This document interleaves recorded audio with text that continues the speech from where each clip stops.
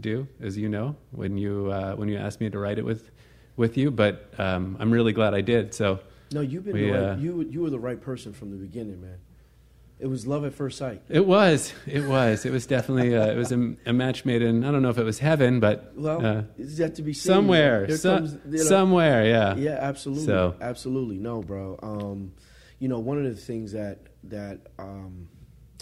drove me to want to do this work was the fact that there was so much violence in community, and not just any old violence, but violence that feel like it was coming from everywhere. Mm-hmm. I mean, we're about the same age, right? Yep. So exactly the same age. I'll be 49 in September. Yeah. So just a little bit younger than you. Yeah, and I'll be 49 in June, and we often talk about how our exposure to culture kind of created an environment for us that kind of shaped our perception of the world when it came to kind of race and culture. Mm-hmm. I want to hear. I love how you talk about that in your own experience. Yeah, I think one of the things that that unites us is that we both have a love of hip hop, and we both came of age at that moment. I like how you said hip hop. Yeah, well, why all the P's? Hip hop. To hip hop, to the hip hop hippie. How does the hippie to the hip hop? No, that's Don't not stop. it. That's not I can't remember how it goes. I'm not going to rap on this podcast. That's for sure. That is definitely not Neither for sure. am I. That's not my I'll just say rap. We both listened to rap. Yeah. In the late '80s, early '90s. That's but kind of hip hop's the culture, right? Yeah. So it was more than just rap, right? Yeah. It was like the emotion and the stories being told by the rap, right? And I think I experienced it. I think one thing that separates us is that you experienced the culture, and I observed the culture. I was kind of outside the culture, looking in and listening and learning. And I often say that I, as much of an academic as I am, I really learned sociology from the music, from I think the way that the culture was transmitted through the music had a really big impact on me, and really affected the way that I saw race, the way that I saw this country, the way that maybe I didn't understand it so clearly at the time, but as I learned more and as I saw more about this country, the lyrics from the music that I was listening to at that time, PE, Boogie Down Productions, KRS-One, Eric B. and Rakim, Living Color, those artists who were they weren't just boasting, they weren't just telling stories about their exploits, they were telling about life in black communities. And I think at the time I heard it and I said, here are people who struggle and still find joy and fight back, and are trying to communicate something, trying to tell me something, and I listened. So where were you listening from? Where I was born and raised? Where were you born and raised? I was born and raised in the suburbs of D.C. Grew up in an upper middle class family in Potomac, Maryland. What made me relate to the music was my childhood wasn't happy. My mom died when I was very young. My dad remarried someone who was abusive, and I had a difficult childhood from the age of 3, basically into adulthood. Wow. And I, did things I maybe shouldn't have done. Got into things I shouldn't have gotten into. Always from a very kind of innocent place.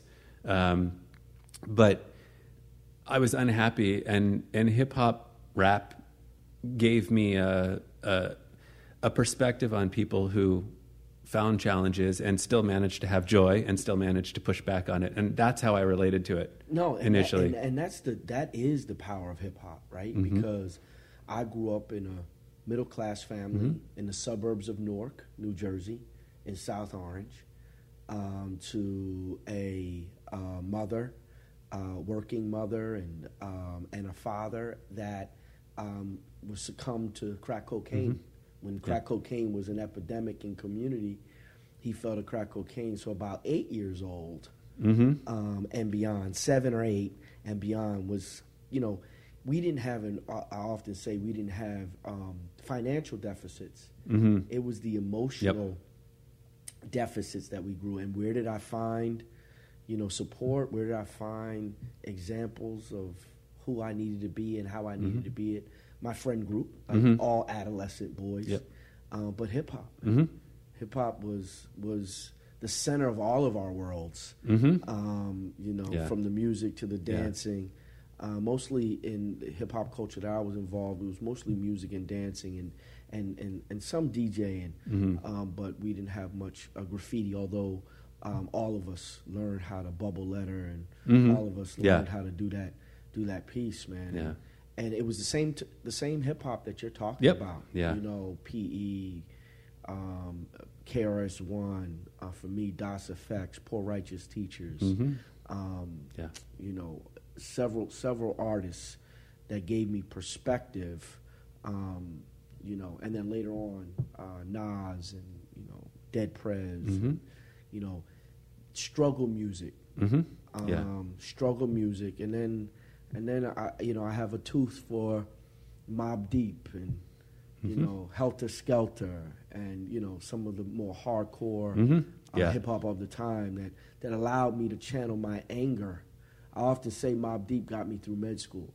Mobb Deep and Jay-Z got me through med school. I listened to a lot of Mobb Deep and Jay-Z while I was in med school. Yeah, I think so. In the conversations that we've had, the hip hop was. I think it was central to both of our coming of ages in a very different way. I didn't do the dancing part so much. But it did get me through a lot, and music in general got me through a lot. It wasn't just hip hop, one of the things that brought us to this point was that we were both impacted by the stories of justice and injustice that were kind of being broadcast to the world. And I think we were lucky, I think us Gen Xers have kind of been left out of a lot of current political conversations, but we were lucky that we came of age at a moment when popular music, like you could just turn on the radio and, like By the Time I Get to Arizona was on, or Fight the Power, it was just there. And I think it united people across racial divides and across economic divides, but Jay, about these questions. I didn't realize that it did, right? I mean, I grew up with, in a mostly black and Jewish community in South Orange, right? And in that black and Jewish community that I grew up in South Orange, we talked about. I went to all the bat mitzvahs and all the bar mitzvahs, and we had a shared experience, but it really wasn't until I met you that I realized that there were white kids my same age engaging and consuming the culture very similar as I was engaging and consuming the culture. And that's interesting to me, I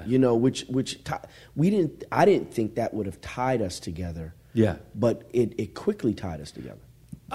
So I often ask this question of myself, the extent to which I was part of that culture, part of that world, or whether I was literally consuming it. I didn't relate to the stories of life on the street. Whatever hardships I felt at home, money wasn't one of them. Policing wasn't one of them. Having family members in prison wasn't one of them. Crack wasn't one of them, So I think that I think my experience with the music and your experience with the music were similar in some ways and very different in other ways. I couldn't relate to the identity of the speaker. But let me put this in perspective for you. Yeah. Right now, you're a human rights professor, correct? Absolutely. Yeah. Right. Because of that music in a lot of ways, I really do. I fundamentally believe that, but I was consuming it as someone who heard the stories and thought that it was wrong, in the same way that you were. But it wasn't my experience. No, and for oftentimes the art isn't the consumer's experience, right? You know, when you listen to poetry, or you look at art on the wall, there is an emotional attachment to the art that may not be the exact experience, but there is a shared experience. Yes. And that call for help that hip hop has always been, right, was a call for help that you are having as a young person, similar to the call for help that I was having. And hip hop as a culture, hip hop as a music, not just as a music, but as a culture, I think connected to us both and has shaped the type of work that we've done up until us meeting. Absolutely. Yeah, totally. Yeah. And now has shaped the book that we're on this podcast talking about. Totally. I definitely agree with that. And when I look back at when I look at who I am, and I look at my sense of humor, my sense of justice, my love of wordplay, despite my lack of ability to do it, my sort of inability to turn away when I see injustice or pain, I think so much of that comes from the music. And I think it's because at the time that I was listening to the music, I was also going through something. My life was challenging. I was doing things that if I were black would have gotten me in trouble. I was a pretty serial shoplifter. I feel like I can say that at this point in my life. Yeah. And I started stealing food because my stepmother wouldn't let me eat. So I would go to the store and I would steal things so that I could eat. And I moved on to things like being the nerd that I was. I stole mechanical pencils and erasers because I loved mechanical pencils. Yeah. And would steal notebooks and stuff like that. And then I moved on to music, tapes, blank tapes, so I could make mixes, and eventually got caught. And my punishment was that they called my dad and made him come get me. And now, looking back on these things, I realized that if I were a 14-year-old black kid, there is no way in hell that the Montgomery Mall security office would have just called my parents and said, come get me. Yeah. And I think I understood that at the time in an abstract sense, but it was only when I really began to understand this country kind of critically that hit me. And again, the idea that the role that music played in all of this is that the music actually planted a seed in my head. That's it. And it took a long time to germinate. And I think in the years before we met in 2017, I think the combination of my work, my human rights work, and the fact that I was looking at this country and seeing the exact same things happening, being filmed in many cases, as I was dealing with in other countries, that the kind of the seeds really began to germinate.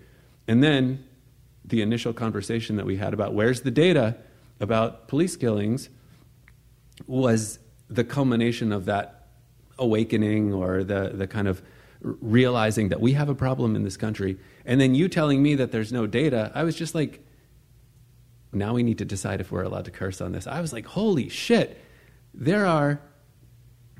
you go to places like South Africa. Just decided. I decided this is going to be a cursing podcast. So yes. Just so you know, will be parental discretion is advised on this podcast. Just that this podcast contains language that may not be suitable for people who don't like cursing. That's it. It will be a truly hip hop podcast. Yes, exactly. There will be bombs dropped in this podcast. You best believe it. Viewer and listener discretion advised. Yes, We're sir. not. I don't know when they start. The good Reverend Doctor might be cussing on the podcast. Just so y'all know. I'll try to keep it clean. But I really just said, holy shit! When I'm in South Africa, when I'm in Bosnia, in all of these places around the world, the goal of the government is to not let you know what they're doing. The goal is to hide the truth, and that's what human rights work is all about. It's revealing the truth. It's revealing the truth. That's right. That's right. It's putting names to victims. It's counting, and it's accounting for these things. And what we found, right, throughout the work that you've done and we've done together, we found that we're not the first to be disturbed by the fact that no one's counting people that are dying in the custody of our carceral system or in the custody of our criminal legal system. We're not the first. We're two of many, actually, devoid of government, right? That's the problem, is that in the absence of government tracking it when it's in plain sight. We found these jewels of people, right, throughout the arc of history. These conscientious individuals that made a cognitive decision to start counting and start lifting up names and experiences of those that have died in custody for a myriad of reasons, right? Throughout the book, for a myriad of reasons. And that's what's so exciting about and different about what we've done here, is that it's not just one linear voice of one type of individual, but it's multiple people with different purposes, different stations in life, different experiences, and different employment, right? Different, they're coming from different places, similar to you and I, right? Absolutely. Coming from different perspectives, looking at this problem of death in custody, and so I think we can talk about what brought you here, right? What is your own personal story that we talked about our personal connection with hip hop, and how that has shaped us and has found a seed in fertile soil and now is growing into what will be and continue to be a life's work for us, right? Together. Absolutely. You and I will be connected together for the rest of our lives, I believe. This is not, and this friendship that is blossoming too, right? So what started this particular area of interest? Tell us a little bit about your career trajectory. Where'd you go to school? Tell us a little bit about that. So I was gonna turn the tables on you, but I guess I have to. I did it already. To keep talking. So I after my crazy childhood in suburban Maryland, I eventually ran away once, lived with my grandparents for a while, ran away again, and moved in with Aunt Karen and Uncle Richie, who are going to be listening to this. So I apologize for the cursing, and thank you. My aunt and uncle raised me from the time I was 14, kind of saved my life, to be completely honest. Gave me love when I didn't feel it from my father and obviously my stepmother and step-siblings, and put me back together, and then sent me off to University of Michigan, where I studied biology. Didn't take a single history class. Took a bunch of anthropology, philosophy, political philosophy, and then in I think it was either my junior or senior year, I took a class in history of medicine, and it was taught by a guy named Martin Pernick, who kind of changed my world. He was one of those people that really changed the way that I saw the world. And the thing that I remember one thing distinctly from his class, which was his own work, if I remember correctly, or part of his own work.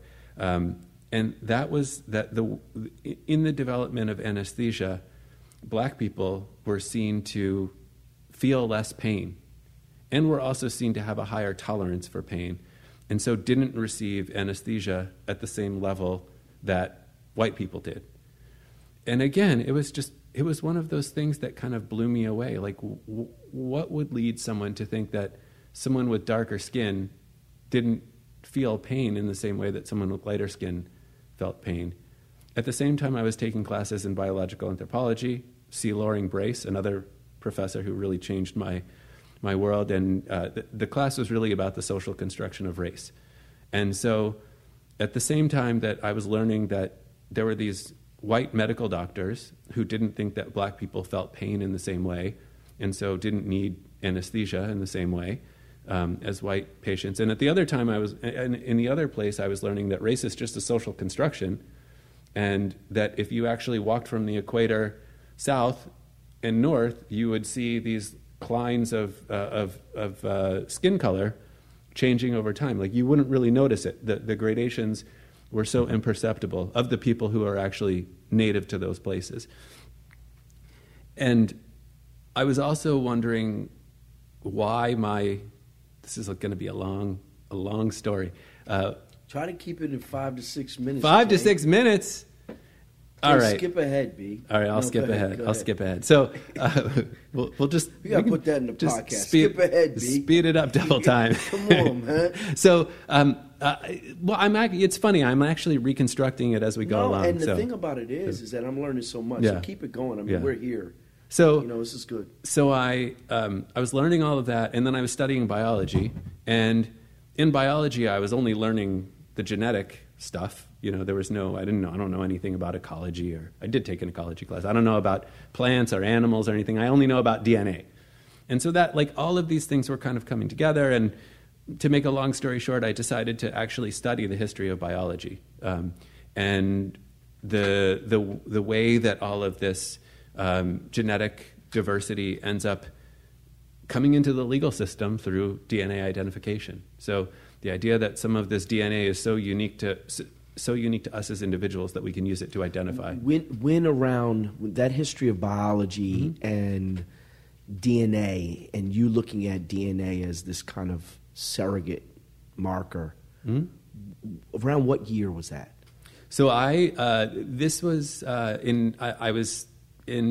at Michigan from 92 to 96, and graduated in December 95. And then, so this was all in the mid to late 90s during the period of the Human Genome Project. Okay. And early discussions about the Human Genome Diversity Project, like we're sequencing one white person, and maybe we need to sequence more. And so so all of these things were kind of coming together, and then it was right around when I was in graduate school. I had just finished my classwork, and I moved to Boston to work with a guy named Dick Lewontin, who was a very well-known scientist who died recently, who always had historians and philosophers in his lab. He studied evolution at the genetic level, basically.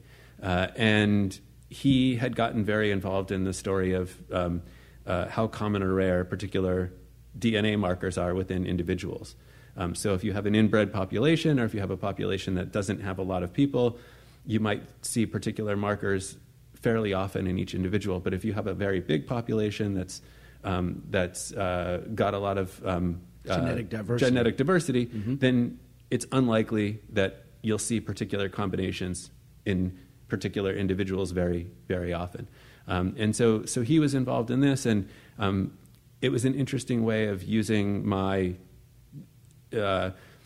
desire to understand genetic diversity, to study these things, and also my growing desire to do something that was more socially engaged. And I owe that to my wife, Tamara, who I met in late 2000, and we. I think she opened up the world to me and introduced me to issues of human rights and justice in ways that, again, they were in my head, but they hadn't been expressed. They were dormant. They were potentials. Yeah, and absolutely. so she kind of opened this world up to me. She's South African and Jewish, and so introduced me to the kind of world of early post-apartheid South Africa, and got me interested in studying human rights at a formal level. And so all of these things come together. I've done all this work on DNA in the criminal legal system. The role that science was playing in calling into question certain decisions that had been made that were seen to be final, and suddenly, post-conviction, there's scientific evidence that suggests someone may not have done what they were convicted of. And sure. How do you integrate that into the world? And that led me to the use of DNA identification after conflict and disaster. And then I became more generally interested in issues of data and human rights. So how do we know what we know about conflict or about violations? And it was when I was doing work on civilian casualty recording and estimation of deaths in times of conflict, that Syria was happening, that the conflict in Syria was happening, and this was the first conflict that had really taken place in the age of smartphones. So people were filming what was happening. They were filming death. Not just television crews, we've had that for a long time, right. But ordinary people were filming what was happening to them, and they were publishing it on social media and sort of getting the word out. And the same people who I was engaged with on issues of casualty recording and estimation suddenly were discovering or just being sent or seeing thousands and thousands of videos about people dying, about government actions. And they couldn't handle the amount of film or the amount of recording that they were getting. And I was at Carnegie Mellon, where we have amazing computer science, and they said, "Hey, I know you're talking to me about how we know how many people die in conflict, but we have all of these videos, and we're overwhelmed. Does anyone at Carnegie Mellon know anything about video analysis? Like, we need to automate this process." And so I moved into that world, and again, at the same time that I was thinking about how we could use video to document human rights violations and to understand how many people were dying in Syria, in other places around the world, we were beginning to see Americans pulling out their cameras and recording police violence, police brutality. And initially, I would say that I probably interpreted those videos as being rare. And there was a point where I realized that actually these aren't rare at all. This is happening to people all the time. And we had the singular Rodney King That's right. Video. When we were in high school. Which was luck in 1991. Yeah. The same time that we were both being politicized by music. That's right. But then we didn't get another recording of police brutality for quite a long time. For a long time. A long time. And social media and mobile phones probably another decade. Yeah. I mean, maybe even more. Maybe even more. There's really like a blank in my head. You go from Rodney King. I can't think of another video until 2012, 2013, something like that. Yeah. And my worlds kind of collided. I think that was the moment where my worlds collided, and I said, I've been doing all of this work. I had done work in Bosnia. I'd done work in South Africa. Was deeply involved in Syria, Mali. We were doing work where there were videos that were available. Ukraine, the original Ukraine conflict of 2013, 2014, or Euromaidan. And I was doing that work, and I was working with human rights activists all over the world. And I think I realized that I didn't need to get on a plane to be engaged in meaningful human rights work. I just had to walk a few blocks. And so that was kind of stirring in my head. And then the story that we tell in the book, I'm not going to retell it because we don't have time for that. So I would suggest buying our book, Death in Custody, How America Ignores the Truth and What We Can Do About It, coming out from Johns Hopkins University Press, September 2023. But that's why I asked you, where's the data? I see these videos. I have no idea how common or rare these things are. Where's the good data that's being kept that's just not being published? And that's where we switched to your story.